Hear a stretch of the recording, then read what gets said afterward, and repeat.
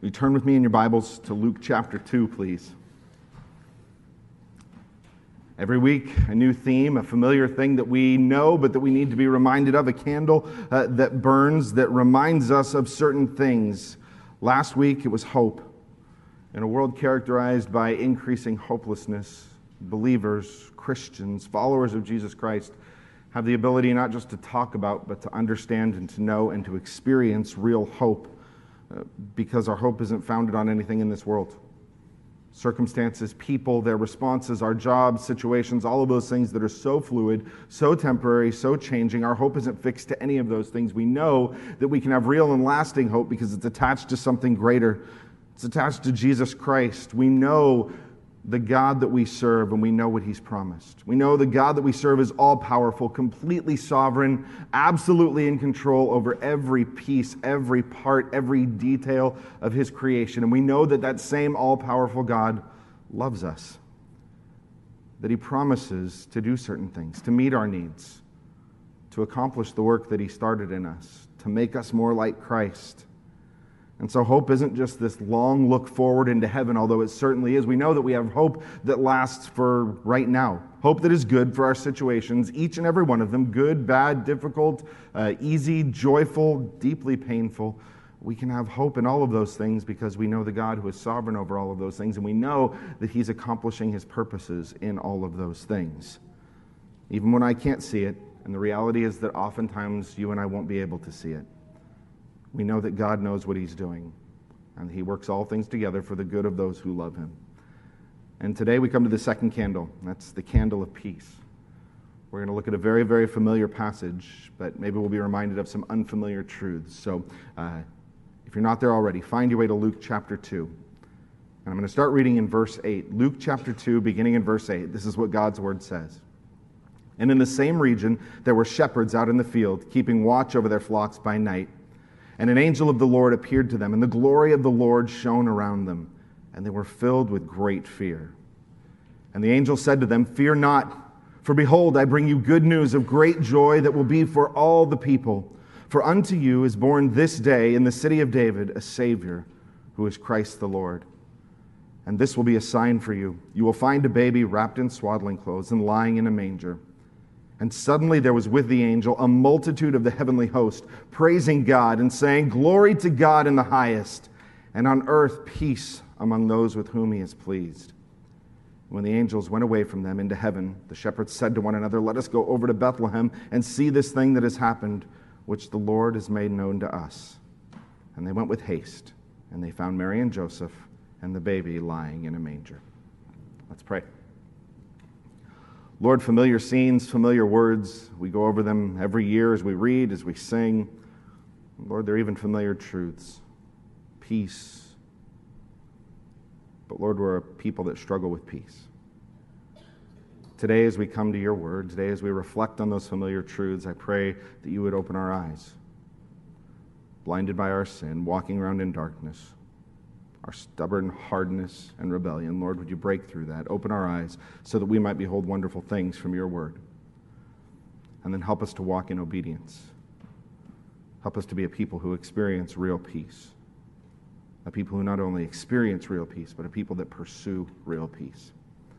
And how we need your help to do all of those things. And we pray this and ask in Christ's name. Amen. Well, peace is a hard thing to come by because we live in a world of conflict. There's conflict among nations. One of the main stories this year has been a war that seems physically separated from us, but whose impacts we feel at least every time we go to the gas pump. But conflict characterizes nations. And if that wasn't enough, we have conflict in our own nation. It's an election year. Not that we need an election year to have conflict in our nation, but it seems to be heightened in an election year as you have struggle and conflict between political parties. But even without that, we have conflict between races, between classes, between ideologies, between sports teams. There always seems to be some kind of a fight that we can get in and that we're not afraid to move into in a very, vigorous way on social media. There's conflict in the workplace. There's conflict within families, and some of us, as we move into these next few weeks, we understand that that potential for conflict is heightened as people get together, as there's increased time together, and maybe even increased expectation on what things should look like when people get together, and all of this just stirs up conflict, and we look for just maybe a moment of peace. Because maybe when we're not even in direct outward conflict with somebody, maybe we struggle so deeply to find peace that we can't even have when we're by ourselves. How do we find peace in a world and in our hearts that are often anything but peaceful? How do we come to a place like this and sing songs about peace that are so familiar and have them feel anything but empty and maybe even hypocritical when we think about it? Well, the reality is that we can experience real peace, but we need to understand what peace means. Because for some of us, peace just means the absence of conflict. As long as I'm not actively fighting with someone, then maybe that's close enough to peace. For some of us, maybe peace just means a few moments of quiet, even though I know that as soon as the kids come back in the house, it will not be peacefully quiet again. But we need to understand that real peace doesn't just mean temporary quiet, that real peace means the total absence of conflict, a genuine restoration, a real wholeness, not only between people, but first and foremost between me and the God who made me. So today we're going to look at peace from two perspectives. First, we're going to look at vertical peace. Peace between God and men, peace between creator and creation. And then we're going to look at how that vertical peace impacts our horizontal peace. Peace with one another, peace in our relationships, and peace in our circumstances. So let's open Luke 2, and we're going to see how a heavenly announcement spoke to the greatest need for peace that people have. And to understand what makes for peace, first of all, we need to understand what breaks peace. If we're going to talk about peace, we need to understand the peace breaker, and we know the story.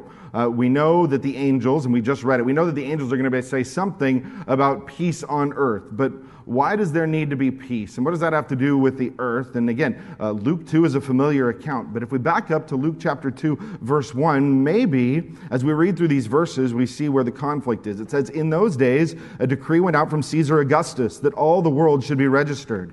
And this was the first registration when Quirinius was the governor of Syria, and all went to be registered, each to his own town. Now we read that and we assume that maybe this peace on earth deals with the conflict that is present because Rome is ruling basically everybody across the known world. And we know that Rome was not the most kind and gentle ruling people. They loved peace, but they loved peace because they were the most powerful. And Rome's armies kept the peace. And we read this and we think maybe the conflict that needs to be addressed is between the people of God, Israel, and Caesar Augustus. If you had asked a Jew at this time where peace on earth needed to start, they would have certainly told you that that's where it needed to start. You want peace? Deal with Rome. And not only did it bring a military presence, but you can see that it came with the burden of taxes. But the reality is that military occupation and financial oppression are not the heart of the conflict here. That's not where peace needed to start. Well, maybe there's peace that's needed in the more immediate circumstances. Verse 4, "Joseph also went up from Galilee, from the town of Nazareth to Judea, to the city of David, which is called Bethlehem, because he was of the house and lineage of David, to be registered with Mary, his betrothed, who was with child. And while they were there, the time came for her to give birth. And she gave birth to her firstborn son, and wrapped him in swaddling clothes, and laid him in a manger, because there was no place for them in the inn." And we read that, and we see a poor young couple in a bustling city with no reservations and no vacancies.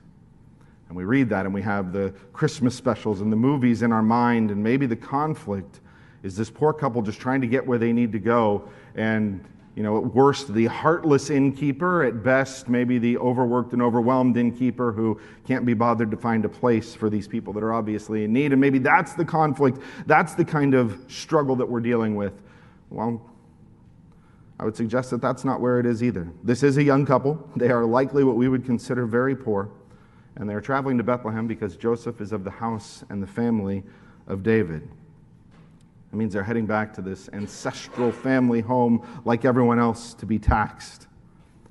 And in this context, if you read through that carefully, you'll notice there's no mention of a heartless innkeeper. And the reality is it's probably because there was no inn. And you say, of course there's an inn. It's right there in my Bible.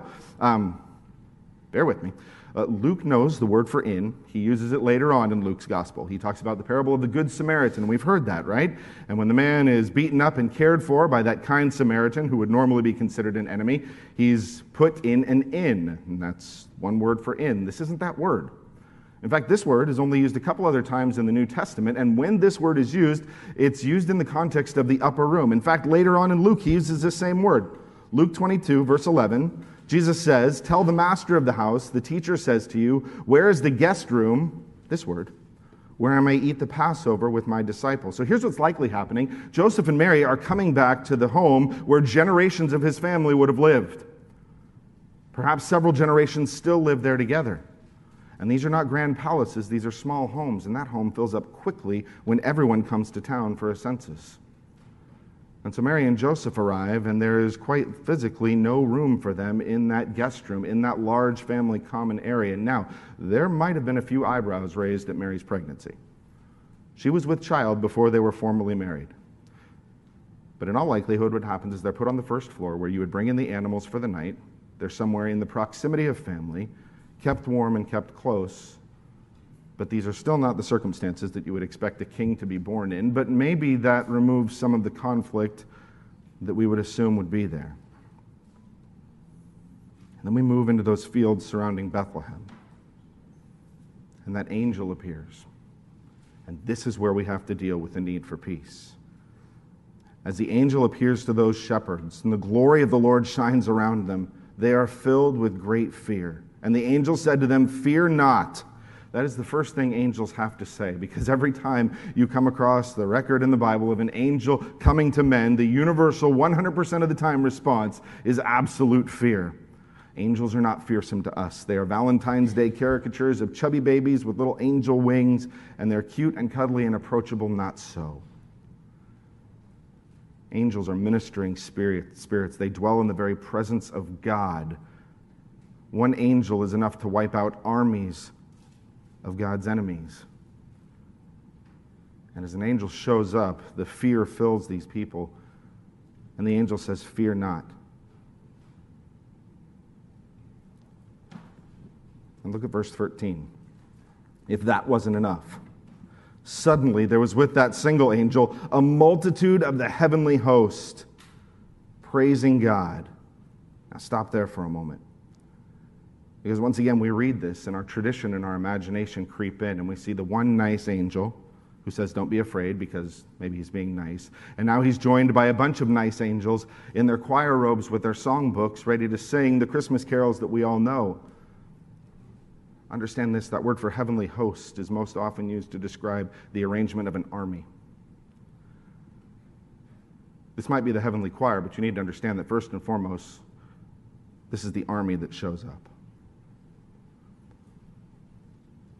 Arrayed in brilliant, blazing glory, the heavenly armies of God on the hills outside of Bethlehem. And if you think one angel is terrifying, multiply that by thousands of thousands. But why does the army show up? Why is it that that heavenly gathering of the armies of God shouts out, "Glory to God in the highest, and on earth peace among those with whom he is pleased"? The answer is because this is where the conflict is. This is where the battle is going to take place. How can God be at peace with anyone? How could God be pleased with anyone? Because the reality is that all humanity lives in separation, at enmity, at war with the God who made us.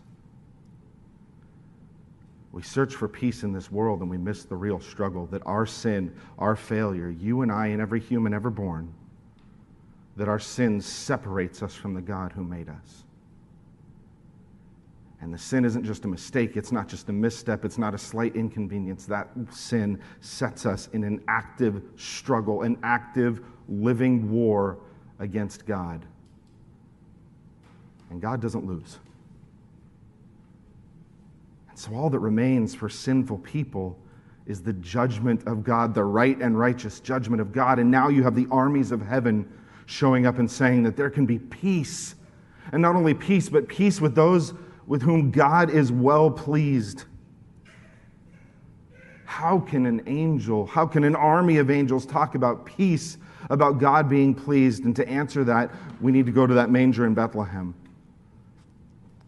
Because that is where the peacemaker has come to. What did that first angel say? Fear not. Why? For behold, I bring you good news of great joy that will be for all people. For unto you is born this day in the city of David a Savior who is Christ the Lord. That is the center of peace. This news that's for all people. This is not regional good news. This is not ethnic good news. This is good news that is going to impact every tribe and every tongue and every nation. Because this day, one has been born, and he is a Savior. You can't understand your need for a Savior unless you understand what you need to be saved from. Because that God who made us set the standard for his creation, and that standard was be holy as I am holy. That standard was perfection, and we all fall short, and sin has a consequence. And there is only one hope. Someone had to win that battle. Someone had to win that war, that fight against sin that we all failed to win. And that's the peace that Christ wins. Through his perfect obedience, through his sacrificial death on the cross, Jesus Christ brought peace between God and men. You heard some of those verses that were read. Romans chapter 5, verse 1. Since we have been justified by faith, we have peace with God through our Lord Jesus Christ. Romans 5, starting in verse 6, for while we were still weak, at the right time Christ died for the ungodly. For one will scarcely die for a righteous person, although perhaps for a good person one might even dare to die. But God shows his love for us in this, that while we were yet sinners, Christ died for us. And since therefore we have been justified by his blood, how much more shall we be saved by him from the wrath of God? For if while we were enemies, we were reconciled to God by the death of his Son, much more, now that we are reconciled, we will be saved by his life. Christ died, the just for the unjust, the good for the wicked, the obedient for the rebel. And because he did that, through faith in Christ, we have peace. The only peace that eternally matters, and that is peace with the God who made us. And this isn't about just a baby. This is about one that the angel calls Christ the Lord. Imagine that. Those angels, arrayed in brilliant light, called a baby the Master, the Lord. Someone greater and more important, more powerful than they were. Those are his armies lying in that manger. That baby, those are his armies that pierced the sky on those Bethlehem hills that night he was born. But at this time, the king hasn't come to conquer Rome. At this time, the king hasn't come to shatter the bonds of taxation and oppression. At this time, the king has come to deal the death blow to sin and to bring us back to peace with God. And we have to start there. We have to understand that in a world characterized by conflict, it can be easy to lose sight of the only conflict that genuinely matters when it comes to eternity. And now the armies of heaven have come to proclaim peace because a war is coming. Every day that he lived, Jesus Christ would live in active, perfect obedience to the Father. Every day, Satan would continually fight against and attempt to thwart God's plan. But this time, where the first Adam failed in the garden, the second Adam is going to prove to be perfectly faithful. Every day, every breath, every word, every thought, every intention, absolutely honoring and obedient to God.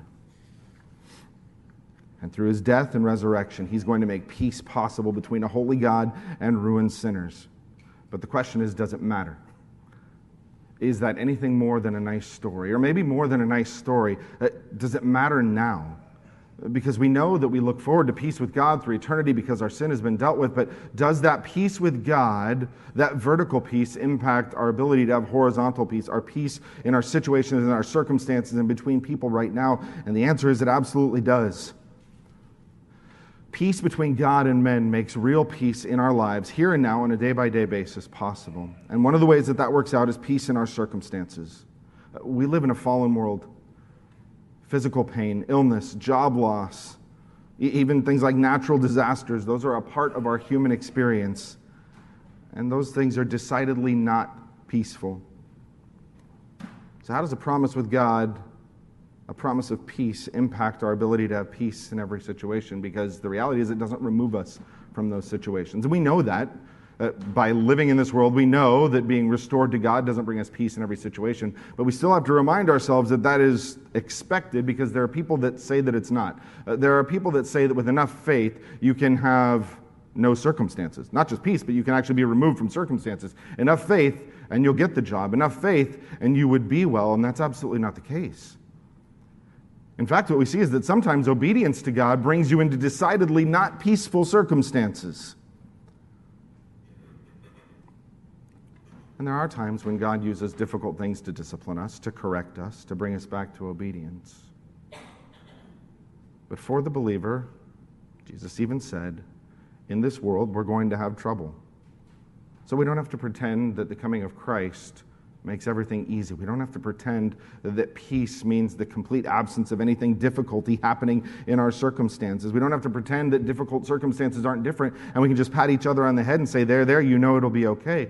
Instead, you and I have the ability to view our circumstances differently, to come to a real peace not in spite of, but in the midst of circumstances.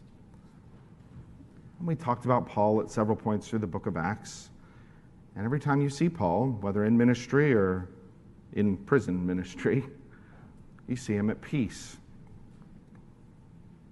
He writes to the church at Philippi in prison, and he writes about peace. In Philippians 4, verse 7, he says, "Rejoice in the Lord always. Again, I will say rejoice. Let your reasonableness be known to everyone. The Lord is at hand. Don't be anxious about anything, but in everything by prayer and supplication with thanksgiving, let your requests be made known to God. And the peace of God, which surpasses all understanding, will guard your hearts and your minds in Christ Jesus." How do you rejoice in persecution? How do you have real peace in really tough circumstances? Well, the first thing he says is that the Lord is at hand. You want to find peace in your circumstances, first of all, remember that God is not absent from those circumstances. David knew that. Even though I walk through the valley of the shadow of death, I will fear no evil. Why? Because you are with me. God does not abandon his people no matter what they face. Second, how do you find peace in circumstances? He says, in everything by prayer and supplication with thanksgiving, let your requests be made known to God. Real peace comes not only in knowing that God is there, but it comes in knowing the God who is there, that God who is in control, that God who has every resource in the universe at his disposal. And that's why we pray to him. That's why we bring him our requests, because he knows, because he is able, and because he cares. That's why we can not only pray, that's why we can pray with thanksgiving. Thanksgiving no matter what the outcome is. Lord, deliver me. But even if he doesn't, thanksgiving. Why? Because that means that in his sovereignty, in his wisdom, in his love, that is the best circumstance for you.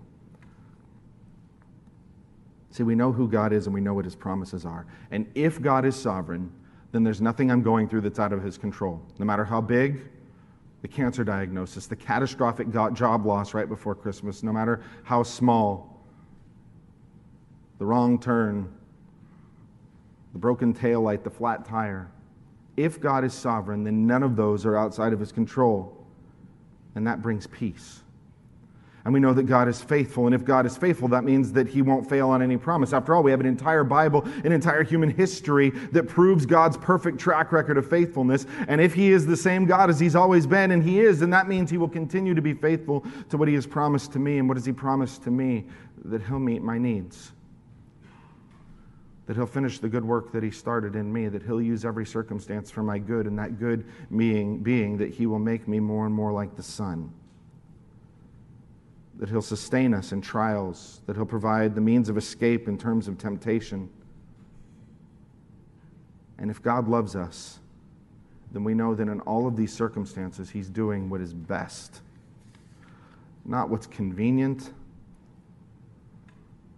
what is best. That can be hard to remember, but boy, is there peace in that. To know that this circumstance, whatever that circumstance is, exactly as it is faced, exactly as it is designed, exactly as I encounter it, is the sovereign, holy, all-knowing, all-powerful God's best for me.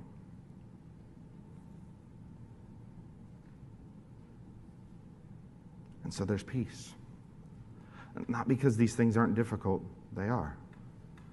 Not because there's not things that are heartbreaking, there are. Not because there's not real conflict, there absolutely is. But because of who God is, there's peace. And because he loves us more perfectly, more completely than any human father or mother ever could. But if we're honest, I think sometimes peace in circumstances is the easy part, isn't it? A lot of times it's easy for me to be at peace in my circumstances because I have relatively little control over my circumstances. So it's easy for me to say, well, God, you must have control. I certainly don't. But sometimes peace is a little bit harder to come by in terms of our relationships. But the question is, does peace with God mean that we can have peace in our relationships? And the answer is that it does. And we start here in the church. Peace between the people of God. And I don't think we often consider what a beautiful, wonderful privilege that is. That the body of Christ is one. Jew, Gentile, male, female, rich, poor, background, doesn't matter, that you and I are bound together, as Paul says in Ephesians 4, by one Lord, one faith, one baptism, one God and Father. We know that, but it brings us together.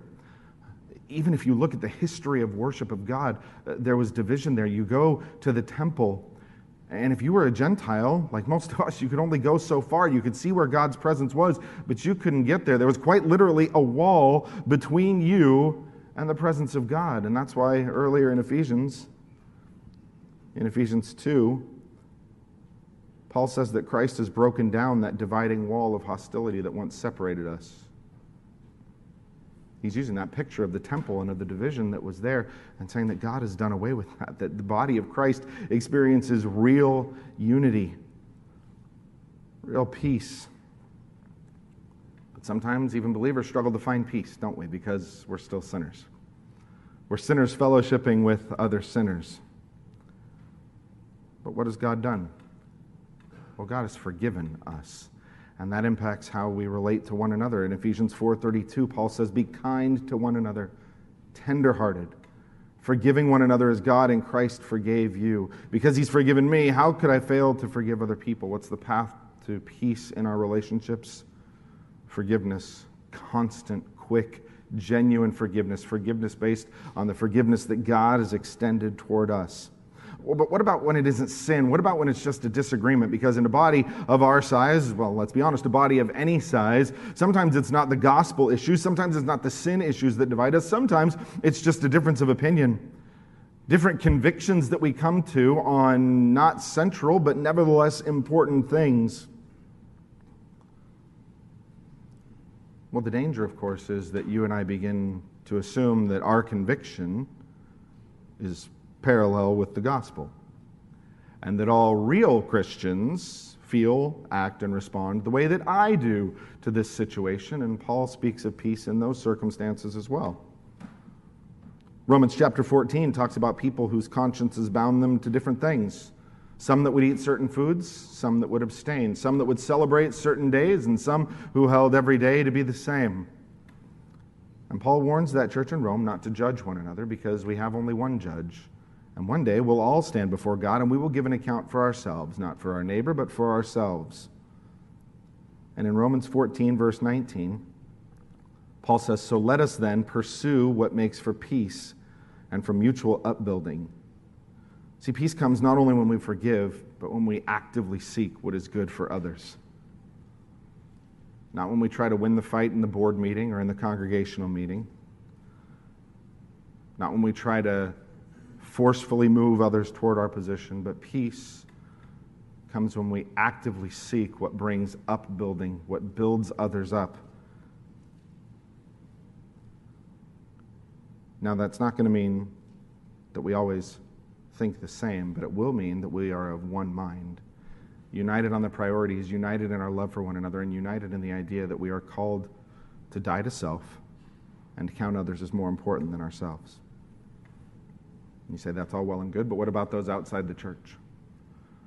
What about those who are antagonistic, hateful, maybe even intentionally hurtful toward us?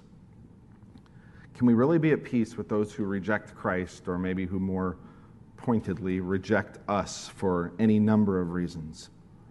And the answer is that we can. Not that we can make everyone agree with us, not that we can make everyone like us, not that we can remove any hostility from the world toward the gospel, but in Romans 12, Paul talks about how we interact with those that would consider us enemies. In Romans 12:14, Paul says, "Bless those who persecute you. Bless and do not curse." In Romans 12:17, he says, "Don't repay evil for evil. Instead, do what is honorable in the sight of all." In 12:18, he says, "If possible, so far as it depends on you, live at peace with everyone." In verse 19, "Don't avenge yourselves. Instead, leave room for the wrath of God." In verse 20, he says, on the contrary, if your enemy is hungry, feed him. If he's thirsty, give him something to drink. Christian, how are we called to relate to those that we would consider enemies, those that the world would say are your enemies? Well, the short answer is that we love them. Why would we love them? How is it possible to love them? Well, because we realize that they're not the enemy. You understand that you and I don't have human enemies. We have one adversary, and we don't wrestle against flesh and blood. We don't struggle against flesh and blood, but against spiritual powers and forces of darkness, against Satan, the enemy of our soul. And that spiritual war reminds us that the battle's already been won. Remember, peace announced by those heavenly armies on the hillsides outside of Bethlehem. The same God who commands those heavenly armies that promise peace to the shepherds is the same God who has conquered our spiritual foe, who has brought peace between us and God, and who therefore has made a way for us to be at peace with others. We sing about the Prince of Peace, but do we recognize the peace that he brings? Because peace is difficult to come by. Some people try to find peace through power. Be strong enough, be loud enough, be convincing enough, be persistent enough, make enough posts, and somehow you win the argument, you win the battle, you win the fight. For some people, peace means just avoiding conflict. Don't say the wrong thing, don't do the wrong thing, maybe don't say anything that would get people riled up. Don't take a stand, and truth takes a back seat to peace. Some people try to find peace through distraction. Whether that's the next promotion, the next vacation, the next drink, the next whatever it is that takes your mind off of the conflicts that are very real and very persistent. But none of those things make for real peace.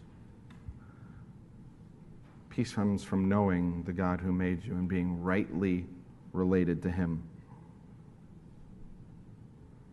Peace comes through knowing the Prince of Peace, the one who won the war against sin, against death, and against Satan, the great enemy of our soul. Peace comes through knowing the one who will one day rule over all of his creation. Because someday every knee will bow, and every tongue will confess on heaven, on earth, and under the earth that Jesus Christ is Lord, to the glory of God the Father. So how do we live as we wait for that day? Two questions. First, where do you find peace? We're all searching for it. We all know we need it. So I would ask you today, sitting here, listening, at whatever time, where are you looking for peace? Real peace is first and foremost only found in faith in Jesus Christ. You cannot find peace until you get that central issue resolved about how to find peace with God. And it's not in your working, it's not in your learning, it's not in your giving, it's not in your Sunday attendance, although we love to see you. Peace with God comes only through faith in Jesus Christ, who died the death that we deserve, who bore the sin that was ours, and who covers us in his righteousness, his goodness.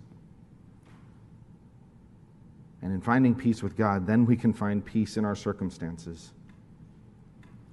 We live in a fallen world, but that is not a surprise to God. We live in difficult times, but it is not a surprise to God. Jesus said, in this world you will have trouble, but take heart. Why? Because I can get you out of it? No. Why? Because he has overcome the world. Peace in our circumstances because we know the one that's greater than our circumstances. And second of all, the question comes, where can you pursue peace? We know that we should. Matthew 5:9, blessed are the peacemakers.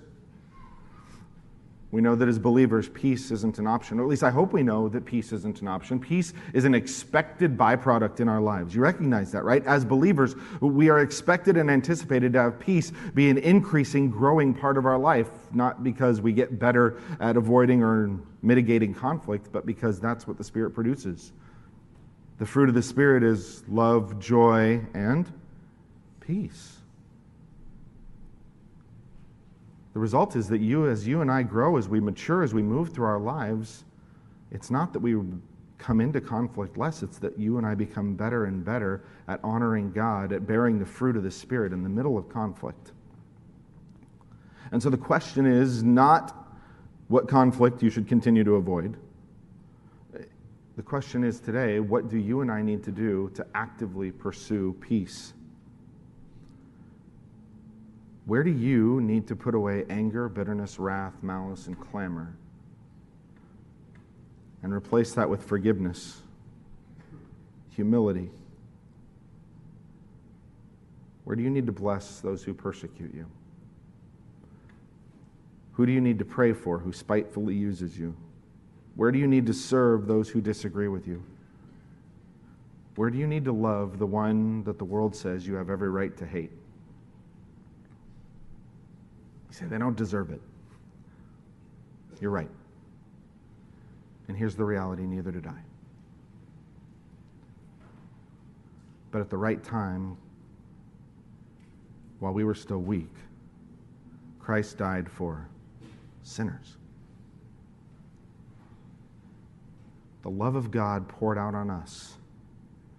The peace of Christ poured out in our hearts ought to overflow into every time, every place, and every circumstance that we have.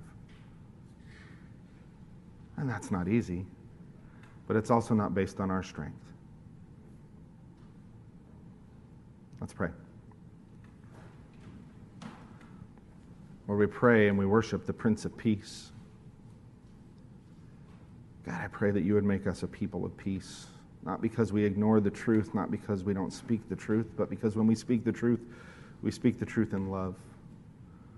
Not because we avoid painful circumstances, but because we move through painful circumstances obediently, faithfully, knowing who you are, the God who is sovereign over those things, knowing who you are, the God who loved us and redeemed us, knowing who you are, the God who will be faithful to accomplish every promise that you have ever made. God, make us a people at peace in a world at war. Convict us of our sin that breaks peace. Bring us to repentance that restores peace. And give us the courage and the humility to actively pursue peace in our relationships and in our circumstances. Today at church, tomorrow at work, at home with our families. We need your help. We praise you and we thank you in Christ's name. Amen. And because we have peace with God, we're called to celebrate and to remember certain things. And one of those things that we remember is the death of Christ that brought us peace in the first place. And on the first Sunday of every month, we have the opportunity to celebrate communion together. Another one of those things that we do together as a corporate body, the reminder that there's no division in us. And so as we prepare to celebrate communion, I want to give you a moment to prepare for that. First of all, if you've never been brought to peace with God, if you've never interacted with the gospel, if you have never responded to that call to repent of your sins and believe in the finished work of Christ, if you are not a Christian, if you have any question about that, then I encourage you to just let this pass by.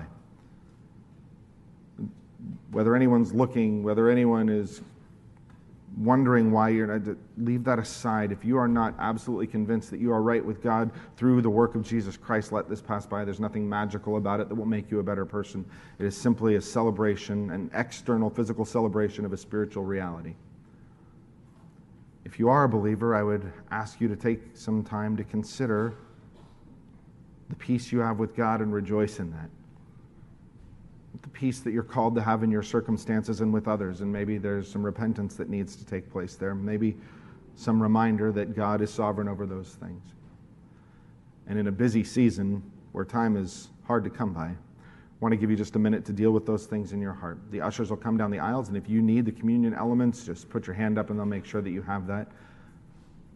But prepare to take the bread together, and I'll come back in a moment and we'll celebrate communion as a body.